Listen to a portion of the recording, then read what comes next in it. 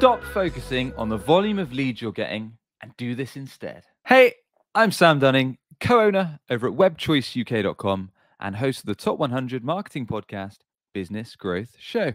So why the heck shouldn't you focus on getting as many leads into your sales pipeline as possible? Well, the issue with this is that many of these leads might just be interested. For example, they might be interested in picking your brains, learning more about your industry, trying to get your help to solve their problem, all without actually having any intent to actually buy your stuff, to buy your product or your service. And if you are a service-based industry, this can be a huge waste of your time, providing out free consultations for people that are never actually going to dip their hands into their pockets and buy your stuff. And likewise, it can waste the prospect's time because you might not even be the best fit to help them out. So instead of focusing on purely vaguely interested leads and getting as many of those into your pipeline as possible, focus on sales qualified leads. So what the heck counts as a qualified lead? Well, a qualified lead is someone who actually has a problem or issue that your solution actually fixes.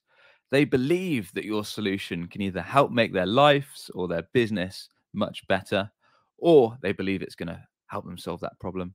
And most importantly, you might think, they've actually got the cash, they've got the budget to be able to do business with you and invest in your offer. So how can you only drive qualified inbound leads? Well, this is where your website becomes super handy. So as a quick example, at webchoiceuk.com, our focus is building custom websites and SEO strategies that generate inbound leads and sales. So we're not trying to be a jack of all trades and master of none. We're not trying to do kind of all the stuff there, as well as videos, photography, influencer marketing, social media management and marketing, all these different bits and pieces under one roof. We know what we do well and what we don't. So we focus on that because it ultimately attracts idle clients and drives qualified leads and revenue.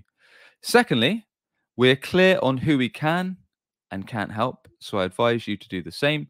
So think about the type of customers that fit your ideal client persona, i.e. the ones you enjoy working with, the one that generate good revenue and that you can bring results for. Be clear on exactly what kind of persona, what type of industries they're in.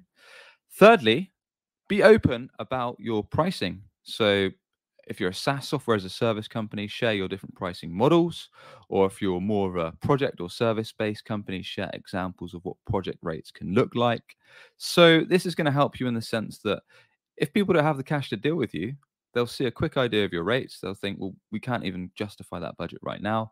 So they won't get in touch. And likewise, if people have a look at your rates, they can understand what you're working with to make sure they can actually afford what you do and save both parties time. Lastly, share case studies, processes, and how you work. This could be in the form of kind of case study detail pages on your website of clients that you've helped. It could be video reviews of projects that you've successfully carried out. It could include testimonials, examples, reviews, and references to not only leverage and showcase great works that you've carried out. It can also build trust in the sense that you're showing how you've helped people and the results that you've brought for them and the problems you've helped them overcome. So think about all those steps to essentially qualify people as best as possible before they reach out to you and filter out the time wasters. And there you have it. Those are my quick tips on why you shouldn't focus on volume of leads, but focus on qualified inbound leads. As always, if you found this episode of use, subscribe is much appreciated. And why not check out my weekly email? It's businessgrowth.email. That's businessgrowth.email. It starts your week off with a bang. We provide useful podcasts, free guides, and actionable marketing tips each and every Monday to hit your inbox. And with that, I shall catch you on the next one. Cheers. Are you tired of hunting for clients?